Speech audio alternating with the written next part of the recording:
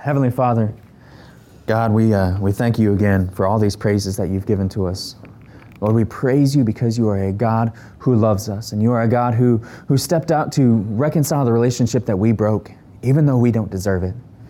God, this morning we talked about negotiating peace with you and how we recognize that it's not really a negotiation, that it's you set the terms and we just have to accept it, Lord. So we praise you that you have made a way for salvation. We praise you that it is just simply surrender to you.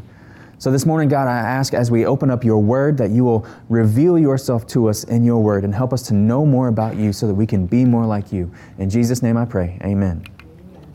So we are continuing our sermon series in the post-exilic texts, looking when the Jews come back from exile, it's their return from exile, and throughout this whole year, as we're looking at these texts, the overarching theme is depending on God. So we are in Zechariah in the midst of his night visions. We said he was woken up in the middle of the night by an angel, and he's given these 8 visions. And we've gone through 2 visions each week, and so this week we're going to finish up those 8 night visions with the 7th and 8th visions. And that is, it starts in chapter 5, verse 5, and we're going to go through chapter 6, verse 8. And this is a wicked woman and 4 chariots. And the main idea of these 2 visions is that God is preparing for his return.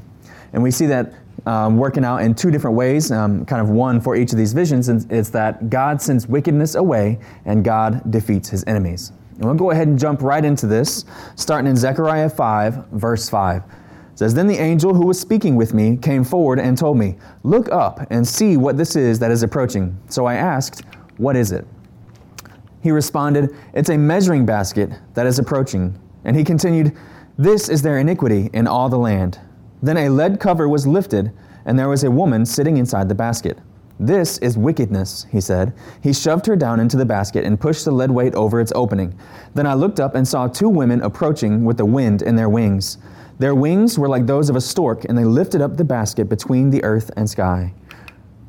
So I asked the angel who was speaking with me, 'Where are they taking the basket?' 'To build a shrine for it in the land of Shinar,' he told me. 'When that is ready, the basket will be placed there on its pedestal.'" So let's go back and kind of recap this vision or explain it. So again, we have Zechariah being guided through the vision by an angel, but this vision focuses on a basket with a woman sitting inside of it. Now, the measuring basket was common in the ancient Near East, and it was used to measure volume, both dry and liquid volume. The specific unit mentioned here is also common in the Old Testament. We don't get that unit in this English translation, but the unit was the ephah. And the ephah, well, for us Southerners, it was about 16 Mountain Dew bottles. But the size of this container isn't what makes it interesting. It's what's inside of it and where it's being taken. Inside the basket is a woman who's called wickedness. Now, this sounds like what I try to tell the boys in all my classes, that them girls are just going to get you in trouble.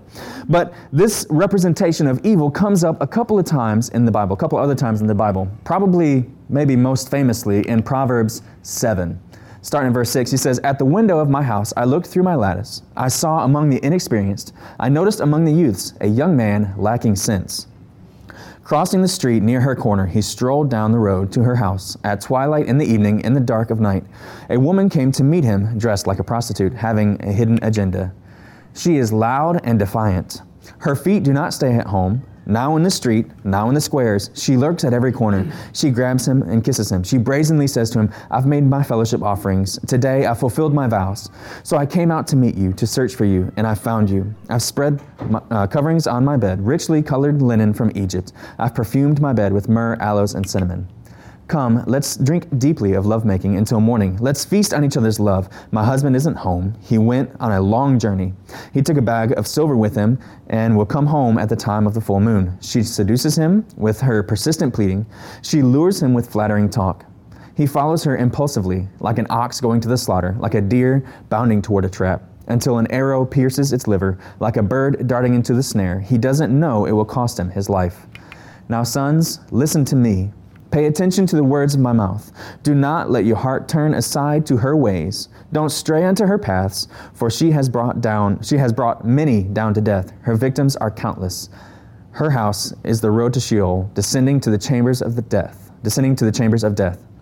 Now that's a long passage, but we see again that wickedness is kind of portrayed here as a woman. And then again in Revelation chapter 17, it says, "Then one of the 7 angels who had the 7 bowls came and spoke with me. 'Come, I will show you the judgment of the notorious prostitute who was seated on many waters. The kings of the earth committed sexual immorality with her, and those who live on earth became drunk on the wine of her sexual immorality. Then he carried me away in the spirit of wilderness. I saw a woman sitting on a scarlet beast that was covered with blasphemous names and had 7 heads and 10 horns. The woman was dressed in purple and scarlet, adorned with gold, jewels, and pearls. She had a golden cup in her hand, filled with everything detestable and with the impurities of her prostitution. On her forehead was written a name, a mystery, Babylon the Great, the mother of prostitutes and of the detestable things of the earth. Then I saw that the woman was drunk with the blood of the saints and with the blood of the witnesses to Jesus. When I saw her, I was greatly astonished." So again, we see that imagery come up in the Bible. Even the Eagles made a similar reference in their 1972 song, "Witchy Woman." But coming back to this Zechariah passage, what does all this mean? Now, I don't think that the Bible is saying that women are wicked. But why would God choose to personify wickedness as a woman in the Bible? Well, I think there are 2 main reasons. First, the imagery focuses on evil as a power outside and of itself, a power in and of itself, an external objective force, not merely the sinful actions of people. God alone has supreme power over evil, and he's directing his angels to remove it to distant Shinar. Are we humans capable of producing our own evil? Yes, we are. Does it show in our sinful actions? Yes, it does. But evil is also an external force that we have no control over. It's a both and. It's not one or the other. So then the next question is, well, why a woman? Well, I think this is to highlight the strength of the temptation of evil. And let's face it, when we think of one of the strongest and most difficult temptations, it's that one that we hear of time and time again. It's the male sexual lust for a woman who is not his wife. So God uses this imagery to show just how tempting evil is and how easy it is to fall into its grasp. But God does not leave this wickedness in the land of Judea. He has his angels deliver it to Shinar, where they are building a shrine for it, and they will worship it. Now the land of Shinar shows up early in the Bible, all the way back in Genesis 11. This is where all the people came together, and in their pride, they were going to build a tower to reach up to the heavens. And God stepped in and he said, well, this isn't good. We don't want people to show this pride and start worshiping themselves. God intervened and confused their language. Then in verse 9, we are told that this land of Shinar is called Babylon. Though God used the Babylonians to carry out his discipline on the land of Judah, most often throughout the Bible, Babylon is used to portray rebellious opposition to Yahweh. Babylon also symbolizes opposition to Yahweh in the Revelation passage that we read earlier, and again in Revelation 14:8. It says, "And a second angel followed, saying, 'It has fallen. Babylon the Great has fallen. She made all the nations drink the wine of her sexual immorality, which brings wrath.'" So Babylon, throughout the Bible, is used to portray rebellious opposition to God. Now there's one more very important detail that we haven't covered yet, and it's this phrase about the angel's wings. It says there are 2 women approaching with the wind in their wings, and their wings were like those of a stork. So since ancient times, storks were known for their affectionate care of their young. And then what about the phrase, the wind in their wings? So in Hebrew, the word for wind and spirit and breath, it's all the same word. It's ruach, if I pronounced that right, I don't know. But it's the same word for wind, breath, and spirit. So here it is a reference to God's Spirit guiding the angels. So what did all this mean to the Jews? What did this mean for Zechariah? How was he supposed to deliver this vision? What was the message he was supposed to bring with this vision? So to understand this vision, we have to understand that it ties in with the previous 3 visions. See, in the 4th vision, the high priest is cleansed in preparation for the coming Messiah and his kingdom of peace.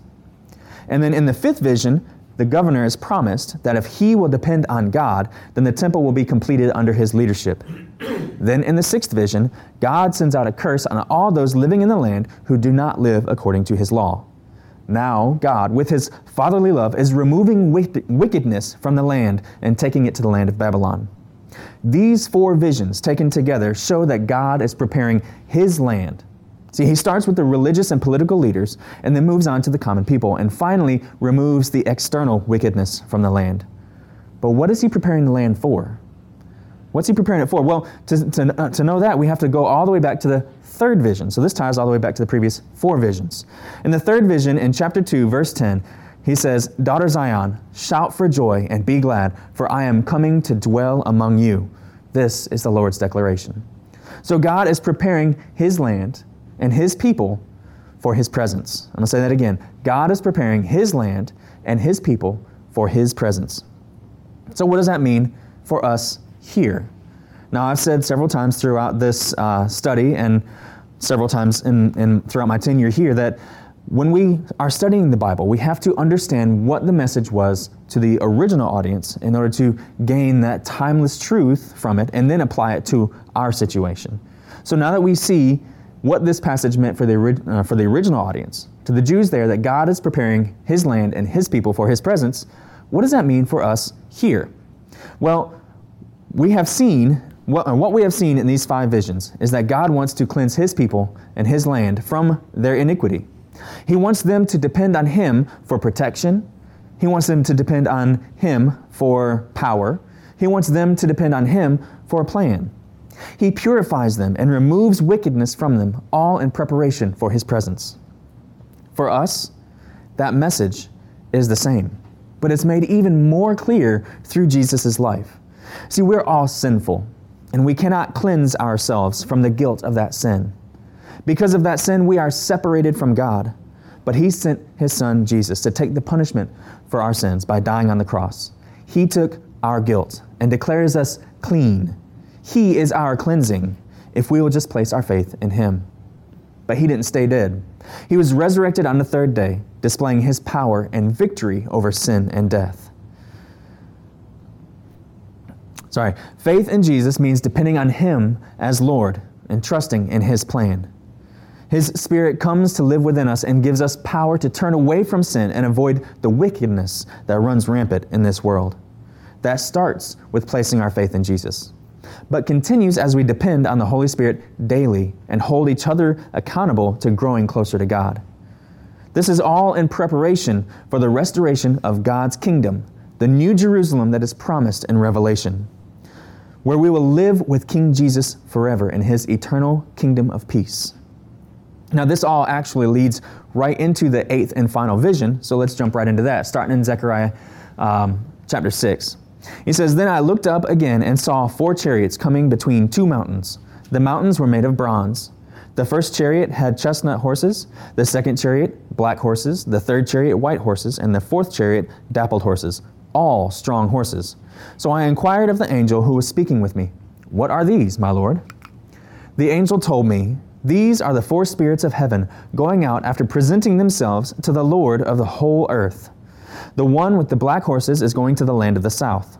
To the land of the north. The white horses are going after them, but the dappled horses are going to the land of the south. As the strong horses went out, they wanted to go patrol the whole. Going back to verse 7. As the strong horses went out, they wanted to go patrol the earth. And the Lord said, 'Go patrol the earth.' So they patrolled the earth. Then he summoned me, saying, 'See, those going to the land of the north have pacified my spirit in the northern land.'" So again, let's summarize this vision. There are 4 chariots, and each are pulled by a different type of horse, or a different color horse. And these represent the messengers of God's justice. They come through a valley between 2 mountains, and those mountains are made of bronze. Now this probably represents the entrance to God's court, where the messengers were just presented before God. And the 2 bronze mountains are like the bronze pillars that guard the entrance to the temple, but supersized. And so this is like an oversized temple that they're building in Jerusalem, but it's just blown up to this huge, massive size. So 2 chariots are sent to the north, and 1 chariot sent south. But they are described as patrolling the whole earth. Now, hopefully you noticed last time you looked at a compass, there's more than 2 directions. Now this is because of the geography of Jerusalem. To the west, your direction. To the west was the Mediterranean Sea. And then to the east was a desert that was barely inhabited at all. So the only other inhabitants near them would have been either in the north or in the south. Throughout Israel's history, they were most susceptible to attack from the north and the south, though more often and most devastatingly from the north. The south probably represented Egypt, while the north represented Assyria and Babylon. The Canaanite god Baal was also depicted as living on a mountain in the north. So, if your math is weak, that's only 3 chariots, and that's one less than the 4 that were described in the vision. Now, it doesn't say here, but I think that 4th chariot stayed there in the land of Jerusalem, both as judge and protector of God's people. Now, at the end of the vision, we are told that the chariots who went to the north have pacified God's Spirit. So what would this mean to the original audience? If the Jews asked Zechariah for clarification about this vision, what would he tell them? Well, again, we have to tie it in with the rest of the visions. And once we do, it starts to become clear. So I had given a statement to summarize the previous visions. All right, that statement was that God is preparing His land and His people for His presence. Right? So that kind of summarizes the rest of those visions. God is preparing His land and His people for His presence. Now in the 8th vision, once the land and the people are prepared, He is going to defeat the enemy in the north and dwell among His people. So, now that we know what that vision meant for the Jews, we can start to understand what our takeaway can be. We have to understand that this vision, that the fulfillment of this vision is twofold. First, it points to Jesus' life, death, and resurrection. The Jews were restored to the land of Israel so that Jesus could come and be born to fulfill the Old Testament prophecies of a Messiah. Jesus came to defeat evil by dying on a cross and cleansing us of our sin, freeing us from our slavery to sin when we place our faith in Him. He then goes on to give us His Spirit to sanctify us, which is the ongoing process of becoming more like Jesus by surrendering more of ourselves to Him. But then the second fulfillment, this points to the end times, when Jesus will come again to permanently defeat evil by sending the devil and his captives to an eternity in hell, while He establishes His perfect, everlasting kingdom of peace.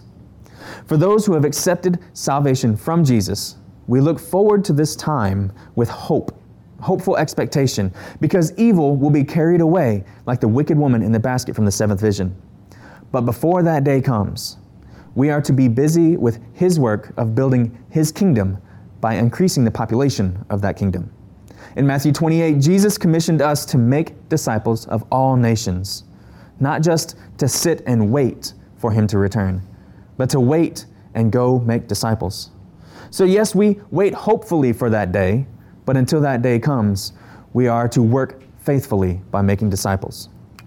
So our application for this passage. Application comes from our definition of a disciple and those 3 indicators of a disciple. The first application is to know that Jesus came to cleanse you from your sin. Jesus first came to this earth to die for our sin. And in doing so, He cleansed us and prepared us as His people. But to accept that cleansing, you must first place your faith in Him. But that cleansing is not just a one-time event. He cleans us of our guilt once and for all, but being cleansed is an ongoing process. We must constantly surrender to God's Spirit so that He can show us the areas of sin in our life and give us power to overcome it. We, as a gathering of believers, must continually surrender to His Spirit to guide us and direct us as a body of believers. We must continually surrender to His Spirit to cleanse us as a congregation. We hold each other accountable for growing out of sin and becoming more like Jesus. The second application point is to be hopeful for His return. So a couple of Wednesday nights ago, we got into a pretty good discussion about the end times when Jesus returns to defeat the enemy and establish a new Jerusalem. Now, in that discussion, there are a lot of unanswered questions. But we could all say with confidence that we hoped for Jesus' return and His perfect reign on earth. Do you long for His return? Do you believe in His return? Have you ever even thought about His return? He is coming back. And when He does, all those who believe in Him will live with Him forever in perfect harmony, like we were supposed to do in the beginning before sin came in and messed everything up. And the final application point is the do, and that's to build His kingdom. Just as we are to be hopefully awaiting His return, that doesn't mean that we are lazily awaiting His return. Until His return, we are to be building His kingdom. Those who have not placed their faith in Jesus will be sent to an eternity in hell, and that should break our hearts. When we look around at the people in our community who are not followers of Jesus, we have to recognize that their eternal destination is hell. We should not be okay with that. That should hit us deep down in our hearts. When we look at them and say, these are people who God came and lived here and died for them. So we go and we share the message of Jesus' life, death, and resurrection with them. We go and we live out the truths of the gospel in our lives so that they can see the gospel affecting our lives. When we go and we teach them about Jesus' commands. In the Great Commission, Jesus says, teaching them to obey everything I have commanded you. So yes, we teach. We show how the gospel affects our lives. We spread the gospel. We want to build the kingdom. We want to see those people around us saved and brought closer to Jesus so that when He does return, the population in His kingdom will be even more. Let us pray. Heavenly Father, God, again, I thank You for Your word. I thank You for the truth that is in Your word and that You have preserved Your word for us so that we can know You. God, in this message this morning, Father, I pray that You will help us to come to You constantly, to be cleansed by You. Help us, God, to depend on You for power and protection and for a plan. God, help us to be hopeful for Your return, but not just to sit back and wait for it, but to work while we're waiting, to be busy with Your work in making disciples. In Jesus' name I pray, amen.